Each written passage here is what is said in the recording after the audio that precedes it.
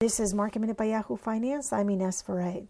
The Dow was up more than 250 points after better than expected economic data, including the ISM manufacturing data that came out this morning.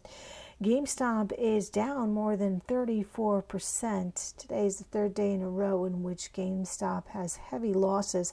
AMC is also down about 20%. Both GameStop and AMC were target of short squeezes by Wall Street Bets, a subreddit on the social media platform.